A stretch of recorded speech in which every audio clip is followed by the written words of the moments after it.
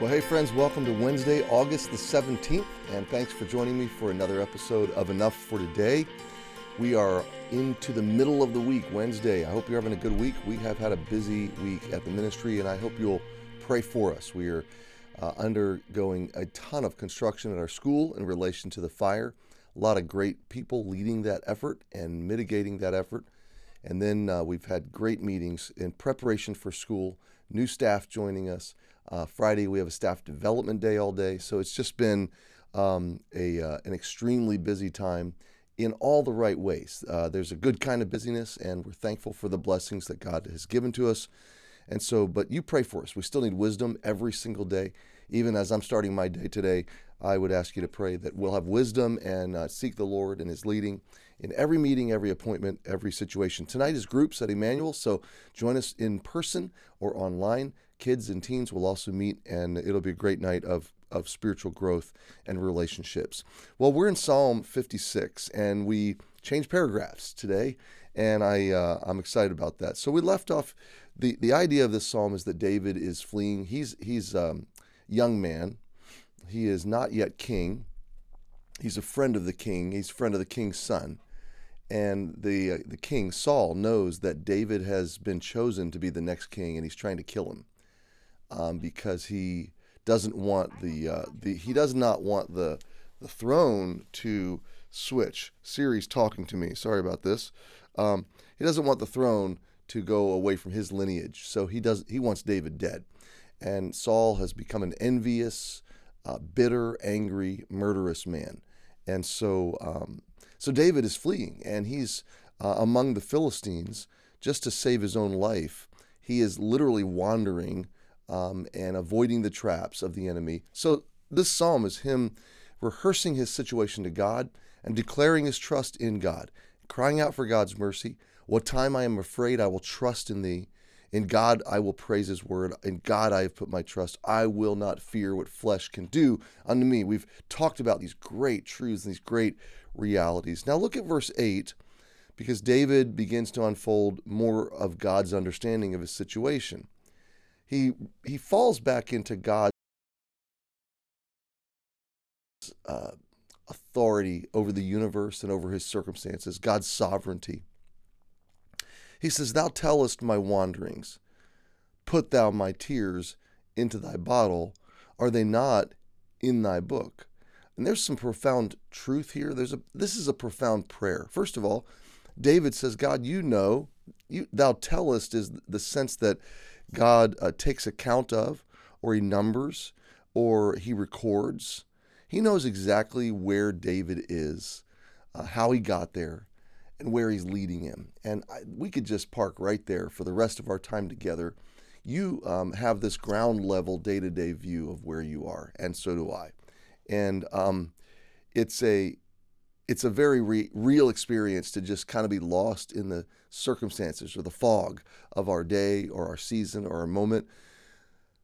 But never is God lost. Never is God disoriented. He always knows right where we are, right how we got there, and right how to get us to where he wants us to be. He tells our wanderings. He records our wanderings. He's better than the directional chip on your phone or your watch. He knows exactly where you are. Thou tellest my wanderings. I love that. In fact, it reminds me of what we talked about a couple weeks ago, the disciples in the storm. They rowed for 8 hours, rowing that boat, trying to get to shore. They were only 3 miles from home, but they rowed for 8 hours. They traveled 4 miles into nothingness. They were no closer to home. Maybe they were further away. They don't even know where they were. But Jesus came to them in the storm, walking on the water. He knew exactly where they were. He didn't have to look for them. They were never lost. They were never out of his care. And then as soon as he got in the boat, of course, Peter walked on the water to him. We know that story. But as soon as they got in the boat, they were at the shore. So it's like time warp, and by God's timeline, immediately they were where he wanted them to be. So what a profound illustration when we think of thou tellest my wanderings.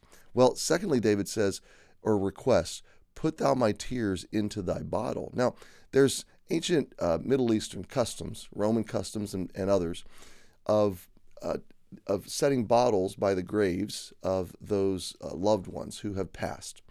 The idea is that those bottles contain the tears or the grief or the sorrow that those who have been left experience. The sense is that every tear is sacred. Every tear matters. Every tear has value. And that mystical reality for other religions is an actual reality in for those who follow Jesus, for those who believe in Jesus and know God. God, in some sense, and obviously the bottle is figurative, although the next phrase, "Are they not in thy book?" that's not so figurative, because God says he has a book. He has a book of life, and apparently he's got a record. So the bottle and the book, "Are they not in thy book?" is this simple reality that not one single tear is unrecorded and unnoticed and unvalued by God.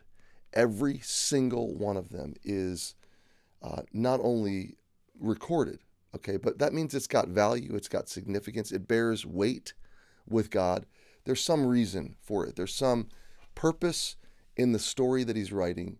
There's some value that he's going to bring out of it. Romans 8, he works all things together for good. So it is just a huge assurance today that I can't wander anywhere into any situation, any storm, any difficulty, that God didn't trace my steps there, wasn't walking ahead of me on the way there, isn't in it with me while I'm there, and then doesn't walk me back out of it because he tells my wanderings.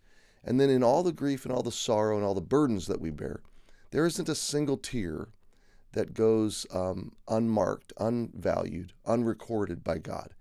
It's in his bottle. It is in his book. And so he gets it, he knows, and he understands. And I'll tell you the other sense of this is sometimes life is about wandering, but it's not meaningless wandering, even though it feels meaningless. Sometimes life is full of tears, but it's not meaningless tears, even though at the moment it feels destitute or despairing. This is a journey of wandering, and I'm going to wander through that situation, and God's going to bring value and meaning from it. One day I'll understand all that, and I'll thank him for it, and I'll say it was worth it. Let's go to verse 9, and then we'll wrap up. "When I cry unto thee, then shall mine enemies turn back. This I know, for God is for me." Now, I want you to just marry these ideas. David is wandering, lost, far from home. He's not among friends. He's not among family. He is completely displaced, disoriented. And he doesn't really know where he is, how he got there, how he's going to get back. He describes it as wandering. And he says, "God, you're tracing every step." And then he's crying a lot. But he says, these tears matter, and I'm going to cry them intentionally. I'm going to let them flow because God records them. God knows them. God's familiar with them. Jesus understands not only the feeling, but the struggle to process that feeling so that we're living in faith and living in purpose. And then David says, "I'm going to cry to you, Lord. I'm going to pray out loud. I'm going to shed these tears to you." In other words, they're not just going to fall to the ground in my loneliness and solitude and isolation. They're not just going to be meaningless. No, I'm sending these tears up to you.